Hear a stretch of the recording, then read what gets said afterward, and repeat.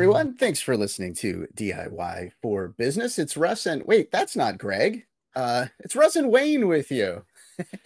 Hey Wayne, how you doing? I'm good, Ross. How are you?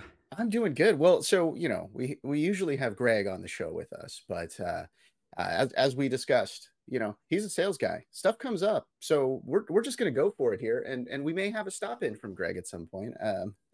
It's taking me back to my old radio days. You never know what's gonna happen. It's just you Yeah. just go for it, right? Let's just roll. Absolutely. Exactly, exactly. Well, Wayne, I'd like you to do a little introduction of yourself here. Let people know who you are, and by the way, pay attention to the company name and the website here because this. I love this your company name. Well, thank you. So, my name is Wayne Mullins. I am the founder of a marketing agency called Ugly Mug Marketing. Yes, that is the name. And no, we don't market mugs, um, which is a common question we get. Of course. Um, I'm been married for 21 years. We have four great kids, but again, you would expect me to say that. No one's going to say I've got four terrible kids, and my life's right. Yeah, I don't know. Some people.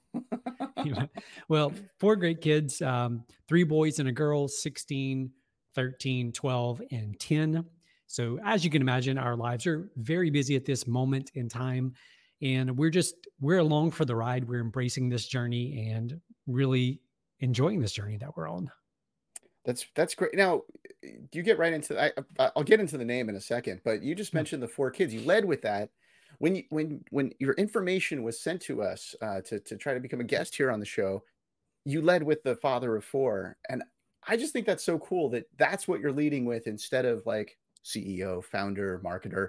It's like you're the father of four first. I think that's really cool, and I also think that's really tough. Like, how do you manage that? Because when I was running my business, I started the business the first, whatever, 5, 6 years, I guess I'd have to do math, but the first several years, no kids. And then I get married. And then, like a year or so later, we have a kid and then we have a second kid, and balancing that became quite the challenge for me right Yeah. away. How do you do that? How do you manage four kids, a happy marriage, and a successful business? Yeah, what I would say is, number one for me is I gave up on the idea of balance because our lives are never truly in balance. Hmm. I tend to view my life as a season, right? I kind of said that just a second ago. We're enjoying the season of life that we're in right now, and so during different seasons, different things are going to require more time, more attention, and more effort. So in the early days of growing the company, I was definitely out of balance in terms of more of my time was spent on work and trying to get that off the ground and get that growing. And less time was available, if you will, for family and family activities and family vacations and all of that stuff. The season that I'm in now, it's definitely more evened out. And it's definitely my kids and my family have become just a higher priority where I'm giving them more time, more attention than I have, at any other point in my career and in my journey. I feel like there's more, people are saying more now work life harmony versus work life balance. And that sort of sounds what you're talking about here too, of like this kind of harmonious blend of, throughout the different seasons of as you're going through things, you've got these different focuses, different things. Because I think, especially post pandemic, work life balance doesn't like. How do you do that, right? Like you've got all your notifications coming in, on your phone, and all of everything is following with you everywhere. So, like it's tough. I like the whole term of the harmony thing too. I think that's kind of a cool way of doing it because it's hard to just completely separate things like that. Yeah, I completely agree, Russ. I think so often we approach work and family or work and life outside of work as two opposing forces, right? Where they have to be in opposition of one another. So in other words, the more time I spend at work, the less benefit to my family. The more time I spend with my family, less benefit to my work. But I do believe that they can work in harmony and one can support the other. I think so often when we're at work, we're thinking, oh, I really should be spending time with the family or with the kids. And when we're with the family, we're thinking, oh, there's I should a be doing million this. emails Yeah. I need to get to. Uh huh. Uh And huh. so I really believe for me, it's creating some rigidity, some structures, some really hard structures around the way I work and around the way I spend time with the family to protect each of those unique things so that it's very clear, very cut and dry. And, I'm honestly at a stage, my business is at a stage now where I'm fortunate to have an amazing team of people around me Nice. so that what used to flow through to me, now we have project managers handling various clients and various projects. We have a business development guy, so I have that luxury of having a team who has removed a lot of that burden that was on my shoulders in those early days. Yeah, and that's something that I always have dealt with small to medium-sized business, because they're not to that point yet, a lot of them, right? Like they're still handling everything. They're still dealing with everything that you need to that that happens. And it makes it where it's almost impossible to see that next point, that next level of hiring people. And then there's also that trust level of, do I trust other people coming into my business and helping me out? Like it's not easy. Yeah, that was a huge lesson for me. So I think in American society, by default, we tend to be in the business world. We tend to lean towards skepticism. Like we're skeptical of other people. Will they keep their word? Will they do what they say they're going to do? And so for me, one of the lessons I've had to learn in leadership is the difference between trust and suspicion. And that so often my default was to be suspicious of those around me, to be suspicious. Are they actually doing what they're supposed to be doing? Are they going to keep their word? Are they going to show up? Are they going to send the report? The list goes on and on. And what I had to learn is that instead of defaulting to suspicion, now instead I default to trust. And so one of the very first conversations that we have when people come in is exactly that. Here, we're going to default to trust. In other words, I'm going to trust you, Russ, that you're going to come in, you're going to do your work. You're not going to be shopping online. You're not going to be spending all your day on social media, right? I'm Yeah. going to trust you to be producing and to be serving our clients well. Now, here's the thing, Russ, you have the opportunity between when you give your word, whether that's explicit, in other words, you tell me, hey, Wayne, I'm going to do X, Y, or Z, or implicit, in other words, implied. So if you're in a certain role in the company, there's certain implied responsibilities. There's implied commitments that you're making, right? Right. Respond to emails, return phone calls.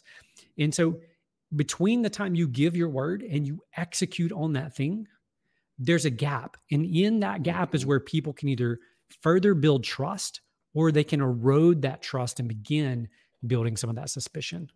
Right. Yeah. And I think a lot of business owners too, like that whole thing, it gets messy with the whole work from home revolution that's happened over the last few years, right? Like, how do you trust people when you don't see them working, right? I don't even know how many different managers have brought that up, or owners of companies have brought that up to me, of how do I trust people when they're not, in front of me? Well, how do you trust them when they're in front of you? I mean, come on. Like, you don't know what's on their screen. You don't know what they're doing, right? I mean, like what's the big deal? I don't know. It's a weird thing. I will say though, I love, begin with the whole, begin with trusting people, just default to that. I love that. And one guy that I always trust is Greg, to join us. There he is. Hey, Hey, you can trust that I'm going to be late. No. Yeah. No, Well, hey, actually, life happens. That's the thing. well, it wasn't that I was late. You could trust that I was going to have technical issues. I'm Yes. not at my normal studio, as you can see in the Uh-huh. background.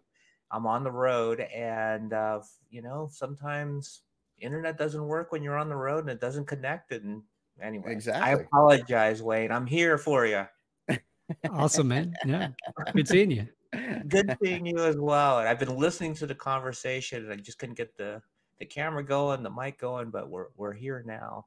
And It's I do love the fact that you default to trust first and then let them prove themselves the other direction, right? mhm. And then you deal with whatever situation you're having to deal with at that point. But hopefully, if especially if it's an employee, you hired that person for a reason. Yeah. Right? You've gone through the vetting process. You want to trust them from the very beginning. You don't want to start with distrust, especially an employee. Yeah. And from my perspective, having worked with so many different clients, different businesses and business owners over the years is that that's not the default though. The default is suspicion. It's the default of, if somebody shows up late for work, we suspect that they were lazy or that they were up all night partying, or, we run through all these stories in our head. Yeah. And in reality, we don't give them grace. A mentor of mine once told me that we judge others based on their actions, but we judge ourselves based on our intentions. And so we just judge them based on whatever that action may be, when we don't really know what took place behind the scenes, what was going on in their lives. So yeah. I usually when something with Greg, I just default to it being technical. Either that or pickleball. One of the two got in the way. Well, in this case, it was technical. Yeah. Well, okay. So I saved this question, Greg, for Wayne here, because the name of his company, Ugly Mug. What? Like, why did you go with that, and how did that come about? Did you just have an ugly mug on your desk, and that's how it started, or are we talking about face? Because I mean, you're not an ugly guy, Wayne. Yeah, no, it actually comes from, so there's a gentleman by the name of David Ogilvy. David Ogilvy was the co-founder of an ad agency called Ogilvy and Mather. At one point, they were the largest ad agency in the entire world. They're still in the top 10, so a massive ad agency. And inside his offices, David had a saying that was, I would rather you show me an ad that's ugly and effective over one that's beautiful and isn't. And so the name Ugly Mug Marketing for us is really, it's a play off of that quote, but it's a reminder that in the world that we live in, ad agency, marketing agency, it's very easy to get lured over to these side projects of trying to win design awards and most creative awards and all these other things. So for us, it's a North Star that keeps us centered around, at the end of the day, our clients come to us because they want results. Right. Gotcha. Well, okay. I like the name. It works. I did too. I was a little afraid of it at first. I'm like, what? I did think you were selling mugs at first, but okay. It's a common one. Yeah. Yeah. So you measure on results, and I agree with that. Like, what are some of the metrics that you really prioritize for your clients? One word is money. I mean, that is for most of our clients, it's dollars in the bank account, whether that's gross revenue, which obviously is one of the most common things that business owners talk about, or whether that's net, or whether that's gross profit. There's usually, we try to get the relationship to a place where they're comfortable sharing those numbers with us, because if you're a for-profit business, that's what matters most. And so, sure, we track impressions, we track reach, we track, clicks and likes and shares and comments and lead form fills and, ROAS even. We track all of that stuff. So return on ad spend, we track all of that stuff. But at the end of the day, the majority of that stuff is really just vanity metrics. It's just words and terminology that can really, you can use big numbers there. We reached 20 million people, 20 million impressions, and, all these things. And it sounds so impressive. But at the end of the day, if you're not helping them put more money in their bank account, it's not going to last, right? They're not going to stick around, and nor do we want them to. If we're unable to get those results for them, we don't want them to keep giving us money. We want them to go where they can be happy, where they can find somebody who can. Yeah. And okay, you just like threw out like 20 numbers there. I used to do these reports for businesses that were like, I don't know, Greg, what were those, like 20 pages of different metrics for their, search optimization and whatnot. I would always try to boil those down to a couple of numbers, right? Because I didn't have access to the money, like how much they were making from this, but I always wanted to boil it down to just like a single like optimization number. Like, you're optimized 87% based on all these other numbers. And I found like that was an easier way. When you are talking to businesses about numbers and trying to get there, aside from money, like how do you look, like, I guess, or what should a person that's running a business now be looking at to know that they're performing okay? And I'm thinking on the digital marketing side. Yeah. So what I would say is, you have to hold every single dollar accountable. And I know that's it's an easy phrase to say, a very difficult phrase to actually live out. And so I'm going to go one direction, then come back to more specific answer for you. So when I talk about, we work with our clients and we want to build the relationship in such a way where they're willing to, some of them will literally pull up QuickBooks, accounting software, and literally show us their financials and walk us through. And so we want to get to that point with all of our clients. That requires a very high level of trust. And so for some clients, honestly, we never get to that point. They're just so private with their numbers. They're never willing to go that far with us. For others, it may be a few months in where they start sharing a few of those real numbers with us.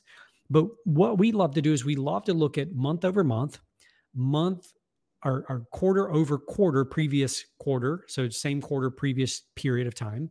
And then year over year. So month this month versus the same month last year. And that's really where we want to get those numbers too, because there are seasonal changes and fluctuations in every business, every industry. But when it comes to the specifics on your campaigns, what I've discovered over the years is that when people talk about marketing and they talk about social or digital, what happens is they know they should be doing it, right? They look around, their competitors are doing it. All the gurus online are talking about all the whatever the latest platform is. I don't even know what it is, but they're talking about how you've got to be there and everyone's there. And in reality, we have to go back to what I believe just some basic psychology around marketing. And that is simply this, marketing and sales work hand in hand. And so in order to move someone through this process to get them to actually pull out their wallet and hand us money, first of all, they have to know about us. Next, they have to like us, like our product, like our service, like our company, what we stand for. And then finally, they have to trust. They have to trust that the dollars they part with, the product or service that we're going to deliver to them is going to be worth more to them, more value to them than those dollars that they part with. You have to trust that the product's going to last, that it's going to be, do whatever it's supposed to do. And then if it doesn't, that we're going to stand behind it and warranty it, fix it, all those things.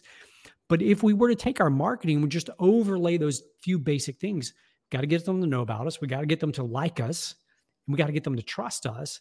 And then we start building campaigns, specific campaigns around those three things.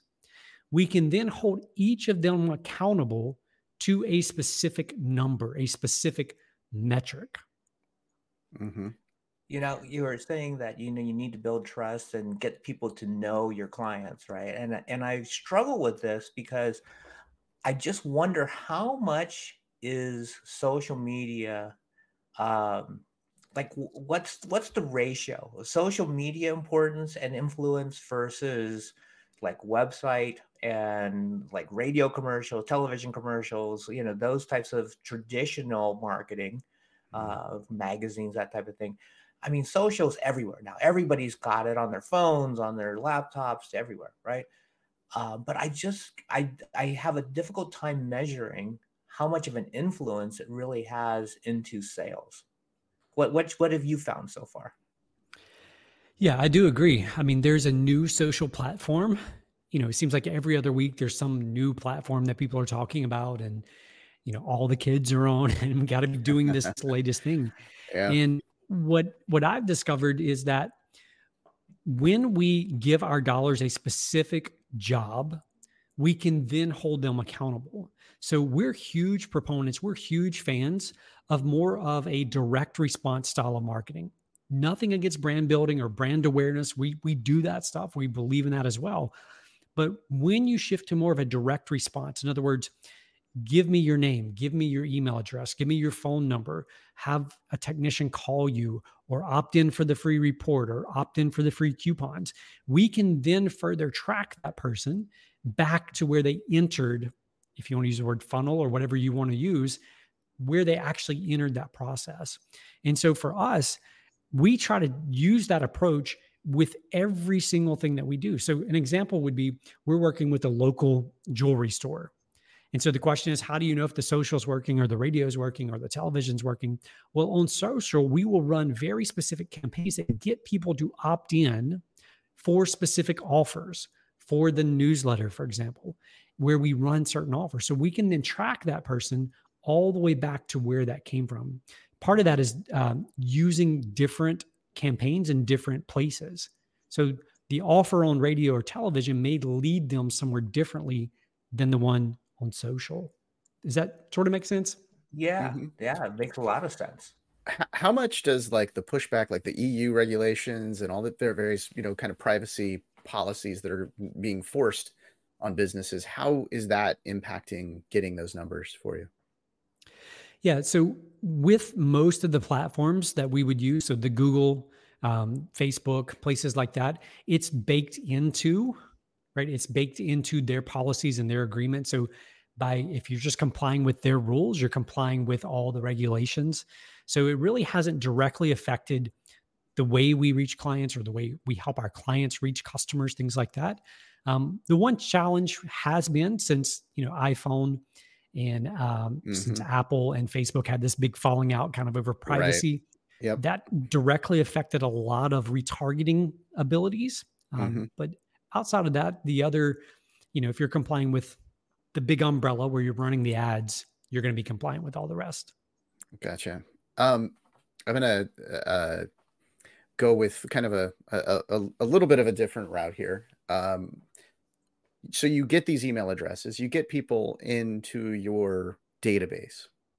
And I've seen so many businesses fall victim to this as well, where, okay, we got the information, it's in our database, great, we got a lead. Or, I got a phone call from somebody. They didn't go with our service, but I got their information, but they didn't go with us, so I'm never going to talk to them again.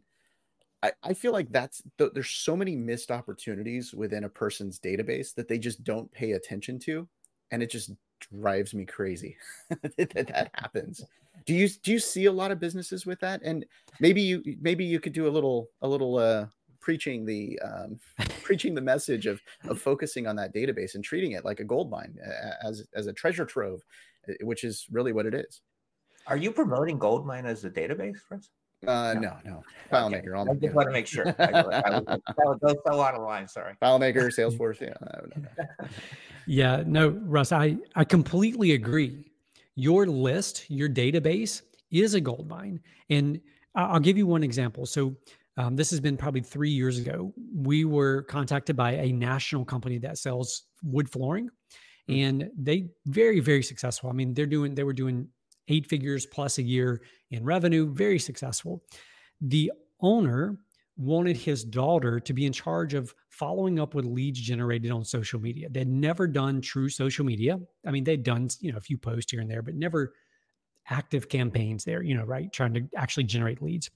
So we start running these campaigns, we start generating these leads, and we have it all set up. So it takes the leads from Facebook or Instagram. We use this tool called Zapier that then takes those leads and drops them. Drops them into, we drop them into a Google document, Google spreadsheet. And then we also would drop them into a newsletter, MailChimp, I think is what they were using. And so in the spreadsheet, we would build out, because they didn't have like a sales tracking system or anything like that.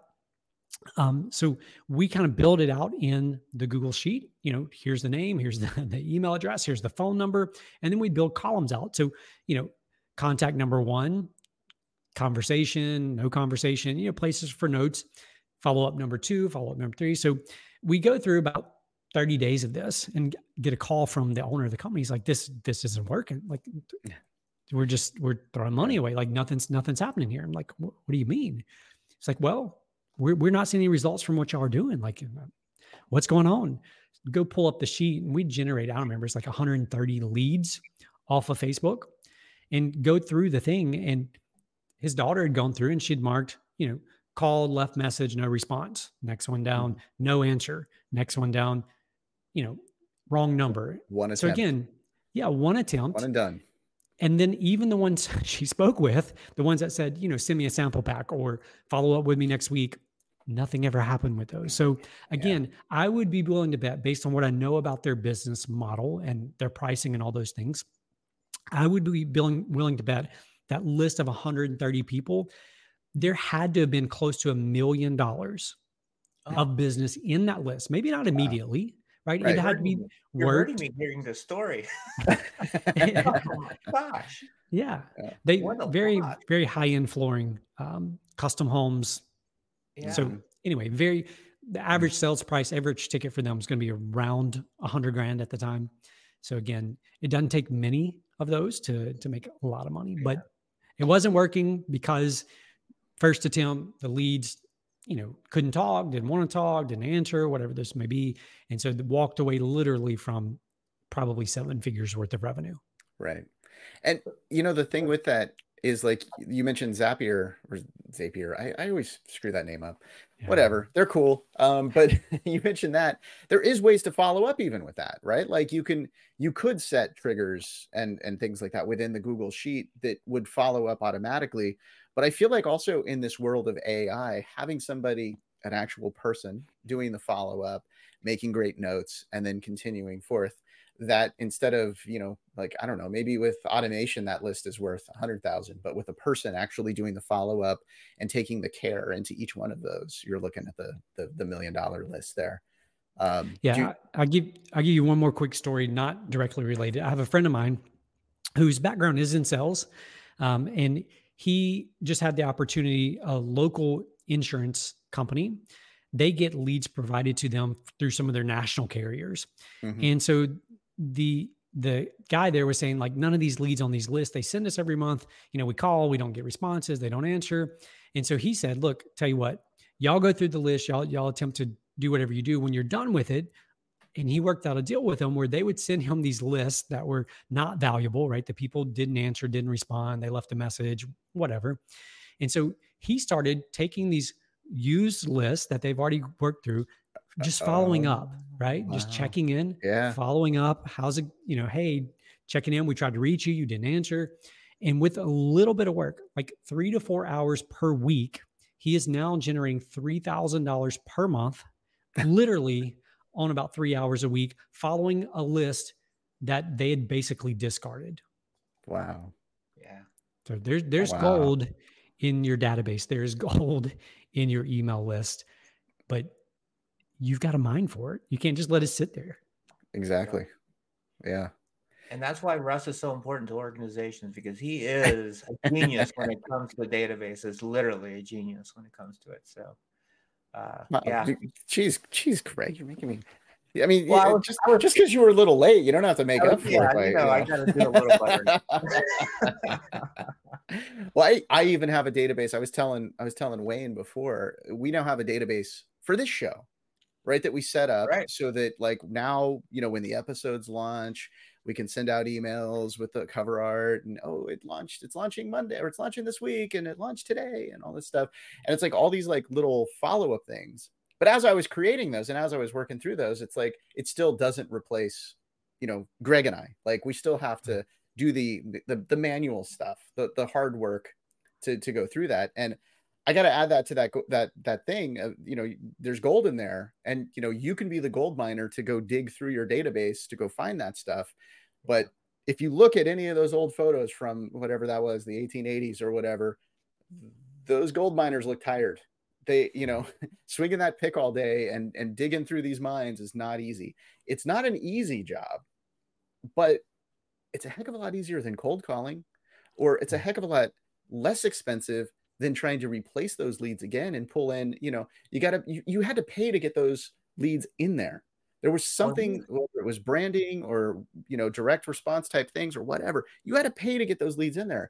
And them sitting in there is wasted money now. Well, at least, when you mine your database properly, you have a proper target.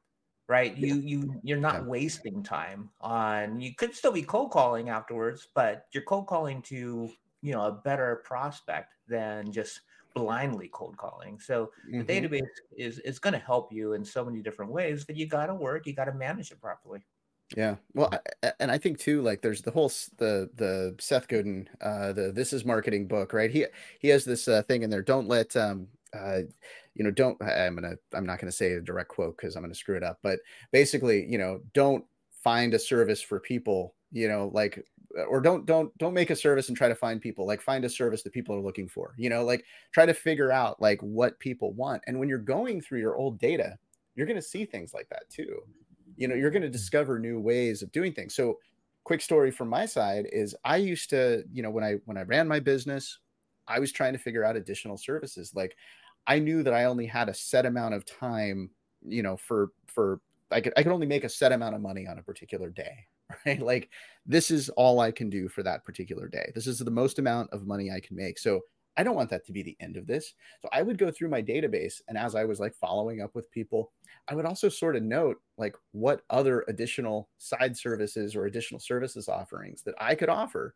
And then I started offering those to future clients. And all of a sudden now, okay, well, I'm making 50% more on each event that I'm doing, or making, so like there's a lot of value in that, not just the direct money of, okay, I got another deal, but what you can learn about your business and learn about your customers. And then also as you're going through that list, you're, reading their words essentially, and you're getting, you can start to talk their language. So it helps to impact your marketing content and to make all of that better. So I think it kind of lifts all ships. It's like, it's a great thing to do. It's a great practice to get in there and do it. I'm getting passionate about this. I think you're right, Greg. Somehow we got to databases, and yeah, that got you going. No, weird. What are the chances of that on this show? So, Wayne, great advice. I would love to, like, you're one of the guests that I'd love to just have back, and I'm sure we can touch on 100 different topics with you.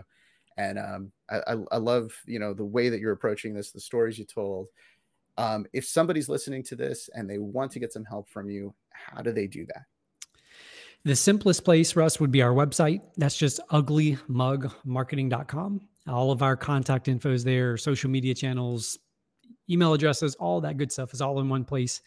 And just in conclusion, what I would say, based on what you were just talking about, is this.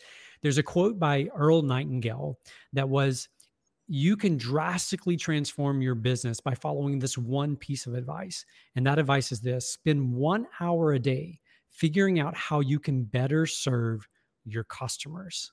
And it ties back to exactly what you're saying. When you have those relationships and when you have those conversations and when you understand their pain points and, what are they looking for? What are they needing help with? It really will, elevate every other area of your business, because at the end of the day, business doesn't exist without serving other people. Yeah. Yep. Okay. You just nailed it. We're having you back. All right. Well, Wayne, thank you so much for joining us. I know you've got things to get to. Greg's got pickleball to play, which, by the way, I do have to give the update. You got a tournament going on this week. And now this episode's not going to run until November, but here's the accomplishments of Greg over the last year. He's got a closet full of medals. He's like won all these tournaments. I've got to see him play tournaments. So I'm excited that you're going to be playing the tournament. And if you want to hear more about the pickleball stuff, there's the Third Shot podcast. So please do go check that out and listen to the tales of what he's been doing and what Bridgie's been doing, the co-host over there. It's so cool. And to add to that, Russ, thank you for that. To add to that, we just launched our Third Shot podcast store today. Exactly. It's so cool. We got shirts and all that stuff. Podcast merch. Yeah, it's pretty cool. So exactly. Now I'm gonna have to hit Wayne up to figure out how to use the social media better to promote that brand. Exactly. Let's do it. So, thank you again, Wayne, for joining us. Greg, thank you for joining us eventually here too. You were working on that store, weren't you? No problem. Never gonna live it down, Greg. Never gonna live it down. I know. One time. I know. Exactly. I deserve it. This is what happens. All right. Well, thank you also for listening to DIY for Business. I almost said Third Shot. Wherever you are listening, please do subscribe and also check us out on YouTube. We started putting all the shows on YouTube, so you can go check us out over there. The subjects that we cover on this podcast are selected with the goal of helping your business grow, and all of the information is provided. It's opinion-based, and you might want to consult a professional to discuss your exact business situation. Greg and I want your company to succeed, and we are happy to take your questions. We would also love to hear your suggestions for future episodes. If there's an area where you need some solid business advice or help, let us know. We might be able to build an entire episode around it. We've done that before. It's really cool. So please do reach out to us. You can do that on our website, DIYforbusinesspodcast.com. we also love talking to business owners. If you're a business owner and you want to join us, please do just head over to that website and sync up with us. It would be great. We thank you again for listening and subscribing to DIY for Business, where you are not alone.